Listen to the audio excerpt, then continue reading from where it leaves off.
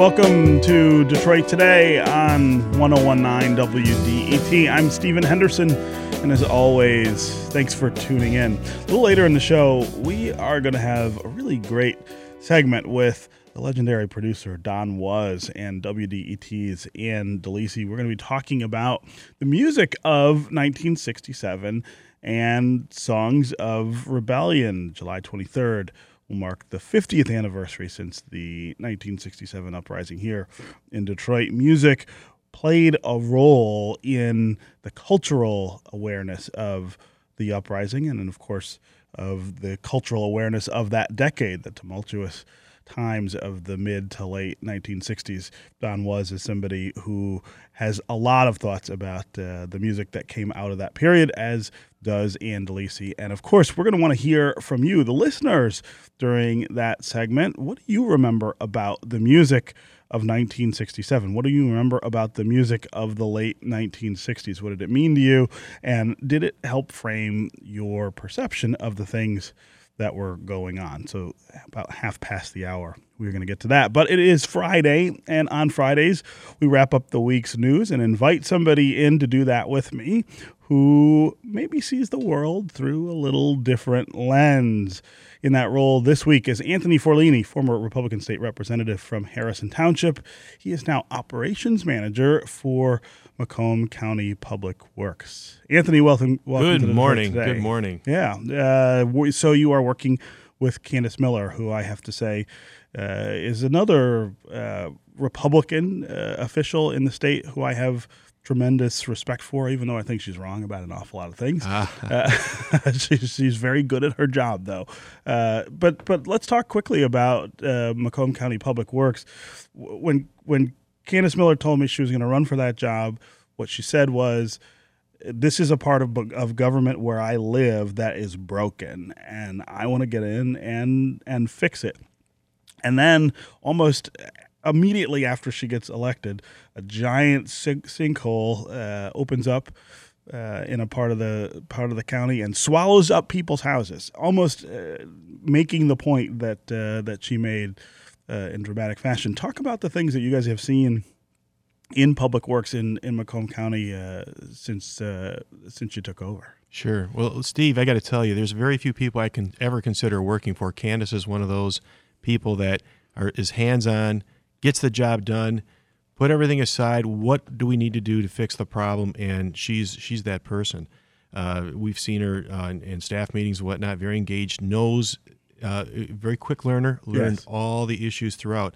And the thing that we found interesting was the amount of neglect that was going on throughout the county. And this isn't just a Macomb County problem. It's when you talk about public works, oftentimes it's an ignored issue. It's things that are underground. It's drains. It's things that there's no sex appeal to it. But what we found was there was years and years and years of lethargic management of these of what we consider very important. Both Candace and I live in Harrison Township. The waterways throughout Macomb County, Oakland County, and part of Wayne County actually flow through Macomb and flow through our backyards. And we need to clean up that entire system back behind the rivers, behind the drains, and make sure that they're clean so that when it finally hits to the Clinton River and hits Lake St. Clair, we've done our best to make sure it's a better product that is in our drinking water. Yeah. As you said, this is an issue, infrastructure, that people don't think a whole lot of on a daily basis. I mean, you go through your daily life, flushing the toilet, turning the faucet on, and expect that everything's going to work the way it's supposed to. But there's a lot of effort and a lot of investment that is required to make sure that those things work the way that they are supposed to. And we're really behind on that in this state. We are. In order to live in a civilized society, we have to invest in these things. We have to invest in our infrastructure. I've always been, even in the legislature, I've been a big infrastructure guy because I believe if we are going to attract people to the state and we're going to retain our kids in the state, we need to have a good infrastructure, things that work. Nobody wants to go to work through potholes and roads that are falling apart. Nobody wants to be worried that when they turn their water on, it's going to taste funny. It's going to taste, like it's not supposed to. Mm-hmm. We have an expectation. We go to our beaches. Our beaches are going to be clean. Nobody wants to go on vacation to a place that is polluted. So it's important that we take care. We have some of the greatest resources in the world here in Michigan, and certainly in Macomb County, and we've abused it for too long, or we've ignored it, I should say, for too long. It's not being ignored anymore. We're starting to see the legislature take some action. We're starting to see, certainly at the local level, we're really putting a focus on cleaning our drains, making sure that the illicit discharges are being eliminated. We found just since we've been there a couple of fairly significant discharges into drains that were illicit, toilets flushing into drains. Right. There's nothing like a good sinkhole to get people's attention on this sort of thing. And we had a big one. That big sinkhole, but you were saying before the show that these sinkholes happen pretty frequently. Maybe they aren't as large as that one. Sure. And those things happen. Sewer systems at some point will fail. There will be a leak somewhere, and then it starts swallowing up the ground around it. Most don't have the sewer size that we're seeing here. This 11-foot intercept. I mean, they just don't have that in other places. But it happens, and they have to be repaired, and they have to be taken care of, and that's part of maintenance. And we're doing quite a bit of televising the pipes right now to see if there's any infiltration, some of the smaller ones. And we're finding things here and there, and we are taking positive action before there's a problem. Yeah. All right. If you want to join the conversation this morning, give us a call. 313-577-1019 is the number on the phones. That's 313-577-1019. Anthony Forlini, former Republican state rep from Harrison Township, also former Harrison Township supervisor. That's right. That's right. The same job that Candace Miller had once upon a time. He's here wrapping up the week's news with me. We're going to talk about Donald Trump Jr.'s emails, political fallout from that. We'll talk about the healthcare debate in Washington. We'll focus on Medicaid, which is one of the programs that is in the crosshairs, I suppose, would be the way to state that in the Senate bill. We'll also talk about the $200 million in tax incentives that are on Governor Snyder's desk to attract manufacturing jobs here to Michigan. Again, 313-577-1019 is the number on the phones. You can also go to the WDET Facebook page, put your comments there, or go to Twitter and hashtag Detroit Today, and we'll work your comments into the conversation. Anthony, I'm going to ask you the same question I ask all Republicans these days. What is going on in your party? Well, we got this president who I'm being facetious there a little bit. Sure. But I do think that there's a substantive question to be asked about the effect of Donald Trump's behavior and the things that he says on the idea of republicanism, on the idea of conservatism, and each week as we learn a little more, I guess, about what might have happened last year with regard to communication between the campaign and the Russian government, when we learn more about the way he's sort of treated people around him, it always makes me wonder, is this a problem that reflects something that's off in the party, in the ranks of Republicans or in the ranks of conservatives, or is this just a strange extrusion from all politics and is just about the personality that we're dealing with here? I think you hit it right there. I believe it is the personality. Donald Trump is a guy that is his own man, always has been his own man. And Donald Trump is a person that is really taking his argument to the American people through his Twitter. And like it or not, that's who he is, and he hasn't backed down one bit. And he gets a lot of criticism for some of the things he puts out, but that's personality driven. You don't see across the party these kinds of things happening. Not that it's good or bad. That's just who he is. And so I think that there's times when I see something he puts out and I kind of wince myself and think, man, why would he put that out there? Well, he's, like I said, it's personality driven. And I think many Republicans might think the same thing that I just said. It's personality driven. He has been a CEO his entire life. He's been accountable to no one other than himself. And so from that standpoint, I think you got a guy that is charging ahead in his own fashion. I think he believes that he is appealing to the American people, certainly people that have voted for him. Yeah. Let's talk about the week's news, though, Donald Trump Jr.'s emails and the political fallout from that. Even conservative publications, conservative commentators have talked about how this places the knowledge of these interactions with the Russians in a different space than the things that we had seen before. Talk about what your reaction was to what we learned this week, and whether you think this is an administration that may genuinely be in some legal trouble. Well, from what I've seen and what I've heard and what I've read is his somebody went up to his son, some Russian attorney, I guess she's an attorney. I don't know. Yeah, and she says, "Hey, I got some hot information on Hillary. You want to hear it? Great, let's hear it." You know what? I think the American people, at least from my just on first blush, would think, all right, is there anything there? But wait a minute, wouldn't I do the same thing? Wouldn't somebody, if you have something in a campaign, I'm not talking about as president, but in a campaign, you have some information or the ability to get information about your opponent that might be damaging to your opponent. Would it be wrong to say, I want to hear? Would it be wrong? I'm not sure that it would be wrong to want to hear. The question is, was there a deal made? Was there something else out of that? I haven't heard that. All I heard was he had a meeting with somebody, and he was hoping to get some hot information on his dad's opponent. Well, and that does. I mean, opposition research is a part of every campaign that I've heard of, at least in the last 20 or 30 years. At the same time, if somebody came to you, though, and said, I've got something on your opponent, and that person was an agent of a foreign government, wouldn't you think differently about that? Or wouldn't you pick up the phone and call the State Department and say, hey, you know what just happened? Some Russian agent just offered me information about our election. Somehow that doesn't seem like it's okay or it's normal. If you put in the context of agent, is this a KGB or is it just a business affiliation? If it's a representative of that government. If it's a representative of the country, I don't know.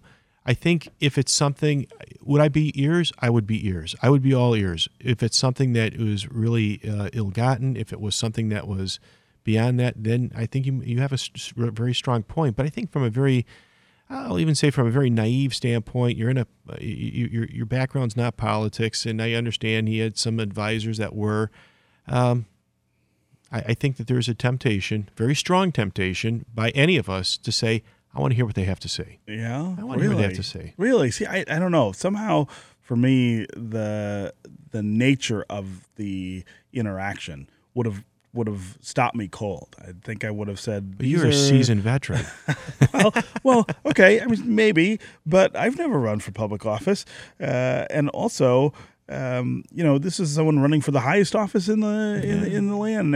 And is it okay that he says, well, I just didn't know. I didn't understand how those things work. I mean, maybe for his son, that might pass muster. But inside that campaign, it seems like somebody should have said, there's something here that doesn't look right. Well, and you're not going to know if it looked right or didn't look right. Maybe when things come out, when other issues come forward, maybe I could change my mind on it. But I think the average American looks at it as, hey, this is just the way politics works. This is the way politics works. Trying to get information on their opponent, and it wasn't like they were digging for it. It just came to them. Right. So, right. All right, what do you got? Yeah. What do you got?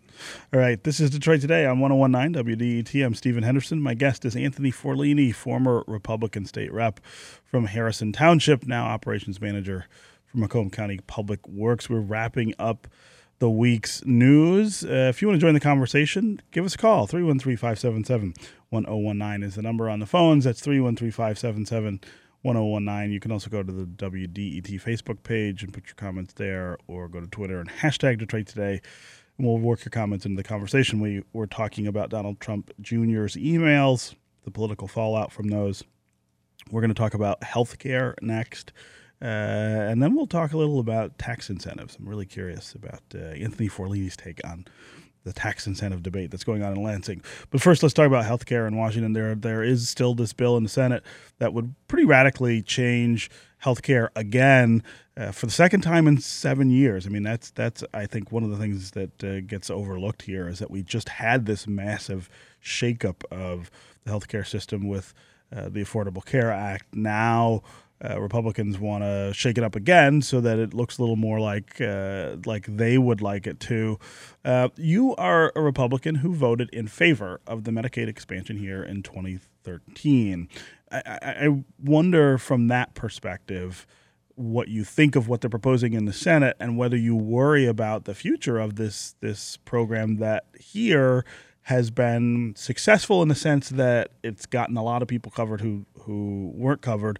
Critics of it will say there are almost 700,000 people on it. That's way more than we predicted, and so that's way more expensive than we thought it was. But what's your take on what they're talking about in the Senate? Well, let's back up to my vote. Why did I vote the way I voted? Because I didn't like the idea of it to begin with. However, it's kind of like the federal government was taxing the state of Michigan, taxing our hospitals, taxing our citizens. They take the money. I think it was better than $1 billion. I don't remember the numbers anymore, but it was a substantial amount of tax dollars leaving Michigan. And for us not to say we want it back, it's kind of like saying, all right, you can tax gasoline, take it to the federal government, but we don't want that money back. Right. It's a silly argument. So for me, that was a silly argument. It was basically dollars and cents. One thing you don't know is for 35 years, I've been a health insurance agent also. I did not know that. So, and I have a business that I still employ people at. But the thing that I've seen with what's happened is we've got less choice today than we had before. We have higher costs than we had before. We have a federal bureaucracy, a larger federal bureaucracy, larger than we had before, and we haven't solved the problem. And why do we have, quote unquote, Obamacare? Because there was a problem. Right. There was a problem to begin with. So to ignore that would be foolish, but to say that this was the fix would also be foolish, I in my mind, because I see the average person. It fixed some things. It broke some other things. Absolutely, absolutely. And there's people that would come to our office and not buy health insurance years ago because it was not affordable. So they would just go without it, and guess what? They would go to the hospital, and the hospital would still take care of them, which is kind of like... And the rest of us would pay the rest of us still pay for that care. Right. We pay for that. So there's got to be something else, and I almost wish that we would try to come up with a solution to the problem rather than take political sides on this. I mean, I certainly wouldn't have designed Obamacare the way it was designed. I think there's a couple elements that are good. I think there's a vast majority of it, because there's a federal bureaucracy behind it, I think was bad. I think that there's taxation and there's regulations on companies that increase their rates to account for that. So I think that there was a better solution somewhere. Maybe it's we give health care for everybody for free at some point at just a health care clinic of some sort in the county. And anybody can go to that clinic should they wish. And, of course, there'd be the long lines and there would be maybe not the quality of care that you'd like, but it's free health care. And it's for everybody, not just certain people. And there's not incentives for people not to make more income because they're going to lose their benefits, because health care is very expensive. And maybe we just provide that as the safety net and take the onus off the hospitals from having to accept people. So do you feel like that what they're debating in the Senate gets us closer to that? Most people are saying that it's a sort of a mess. It's creating a bigger mess. Well, the one thing I do like is to have an off-the-grid plan that you can purchase that is not part of the network. And I kind of like that because it allows for insurance companies to be much more creative in providing care and bringing to the people something that they may want that's a little bit different. Because now if you go on the marketplace, the rates are so similar to one another that there really is no competition. I can tell you before Obamacare, there was always some company out there buying business. There's always somebody out there trying to attract new clients, and they tweaked their plan one way or the other to allow for that to happen and made insurance somewhat affordable, if you want to call insurance affordable. So that's gone now in the marketplace, and it's gone to large companies. Very large companies have bought up all these small ones because they cannot go on the marketplace and be effective. So I really believe there is a tremendous problem that was caused by this, by Obamacare. I think that there needs to be a solution somewhere, and I wish it would be taken away from the politicians somehow, and somehow it be designed in a way that solves problems. It's an interesting way to think about it. My big worry, of course, is that if they pass what's on the table in the Senate and it matches up with what they've done in the House and the president signs it, we go back to the days where lots of people were uninsured, where people couldn't get insurance and were not eligible but they had for care. Medicaid. But they had care. You always had care. They didn't have primary care. They had emergency care, and that was part of the cost driver in the system. But you talk to any primary care doctor now, they are fed up with this whole Obamacare thing and the paperwork behind it and everything. And so you're having fewer and fewer doctors become these primary care doctors. So now what do? So it sounds like a great plan. We're providing primary care, which I think is a great idea. But now doctors don't want to accept it. Doctors don't want to be a part of it because they just can't afford to practice, or it's too expensive to practice. That's a problem. Yeah. Okay, again, 313-577-1019 is the number on the phones to join the conversation. We got a lot of people who want to talk about Donald Trump Jr. and his emails. Let's start with Alan in West Bloomfield. Alan, welcome to Detroit Today. Hi, thank you for taking my call. Go ahead. I was just telling the screener that I said I rarely, if ever, call in, but the more and more I listen to Republicans, and I consider myself an independent, the more upset I get. I sat there for years watching Republicans from day one do everything they can to disagree with Obama no matter what he said. I remember Obama reaching out to Republicans saying, help me, we have realized there's some problems with Obamacare. What do you suggest to fix it? And they came up with nothing. They sat on their derrieres and did nothing. And now to sit here and blame everything on Obamacare when they didn't lift a finger seems to be something wrong.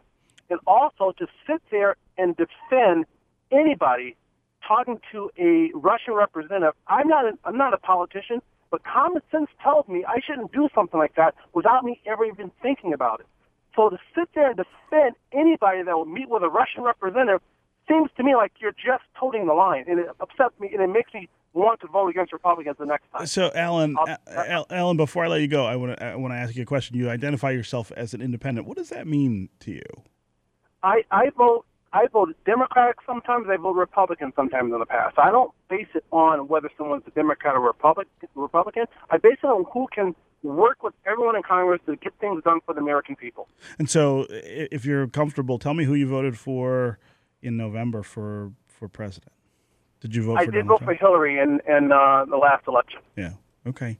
All right. Alan, I appreciate the call and the comments. Anthony Forlini, he seems upset with the idea that you would defend Republicans both in the realm of healthcare and this Russia investigation. And I understand, and and that's part of the problem with politics today. In the last 6 years that I was in the legislature, the entire 6 years, I was in the majority. So we were charged to lead. We had to lead, and we had to make decisions. But if you look at the track record of Democrats or Republicans when they're in the minority, it's somewhat obstructionist, and if they can obstruct, they obstruct, and they tend to be the party of no when they can be, and I think that's the nature of what's happening. I think that's a problem. I think that's a problem with districts how we district our. I was in a 50-50 district, so. Right. I got a pretty significant independent vote when You're in one of the few districts that was actually competitive. What does that district look like now, though? It's about 51% Republican. But when I won it was 48% Republican. Right. And it got redistricted. It became a little bit stronger Republican. But I was upset about it because I liked the diversity of my district, and I think we would all do well by having a district like that because you have to listen to everybody, not just the safe corner that you're in, either on the left or the right. Yeah. Again, thanks for the call, Alan. Let's go to Joanne in Plymouth. Joanne, welcome to Detroit Today. Oh, hi. Hey. He was just talking about the Obamacare bill and the new bill and how expensive Medicaid was and so forth. But the fact of the matter is, he's talking about big government programs, and Medicare itself is actually the most efficient program out there.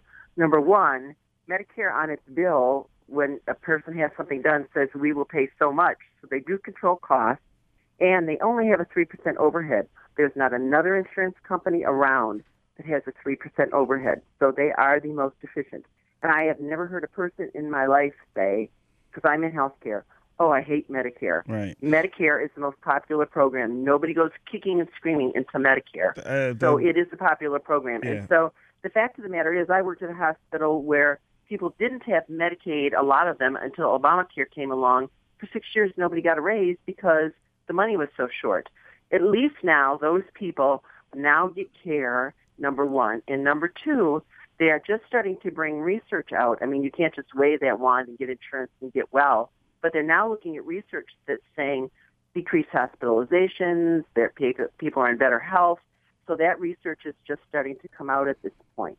So, you may have to put money up in front, but when in the long run, you are saving money on people being healthier. Yeah. So, Joanne, I think he's looking at the right track. I really appreciate the call. I mean, sometimes people get Medicare and Medicaid confused, and that's totally understandable.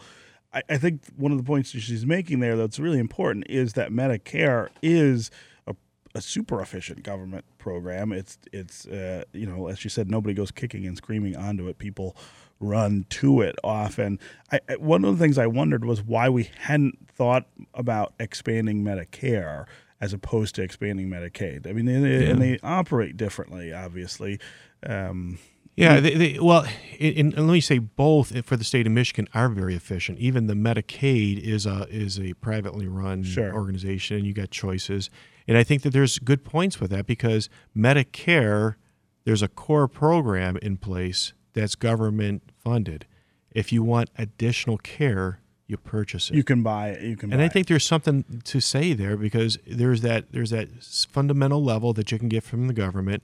If you want better care, if you want more benefits, you purchase it through the private sector. And I think that is, I think she's onto a good point. And she's very right on many of her points, to be honest. But thank you, Joanne, for the call and the comments. Let's go to Charlie in Detroit.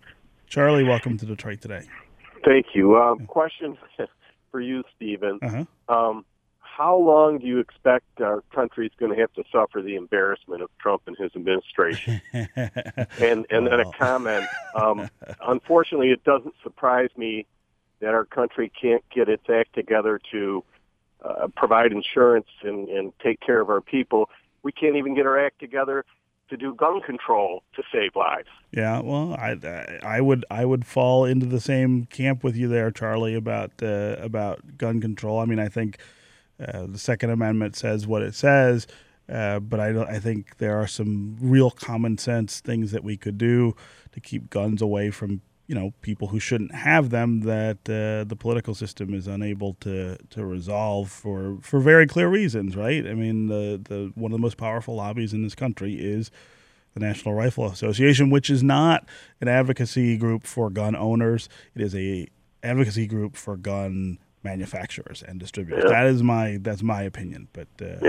But Charlie, I appreciate that.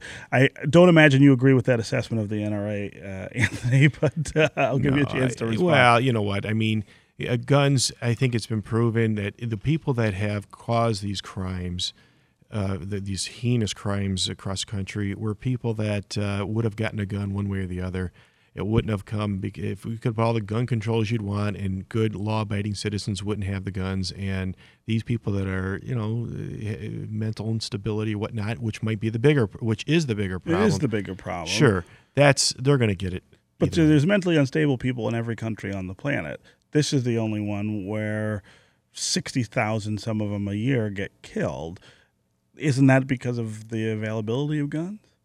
No, I think it's because maybe our mental health system in our country is mentally ill people. I think we have some issues here. I think we do, and I think we've lost something along the way in our country that is causing people to become much more violent and much more, cold to the whole idea of killing. I don't get it. But I certainly don't believe it's the gun. Somebody had to pull that trigger. Yeah. Yeah. All right. Anthony Forlini, former Republican state rep from Harrison Township, now operations manager for Macomb County Public Works. Thanks for being here. Well, thanks, Stephen. I and appreciate it. Good luck out there with the Public Works. That's a big job. We're glad you're doing it. Well, thank you. Appreciate that. All right. Up next, we are going to talk about the music of 1967 and songs of rebellion with Don Was and Ann DeLisi. Stay with us on Detroit Today.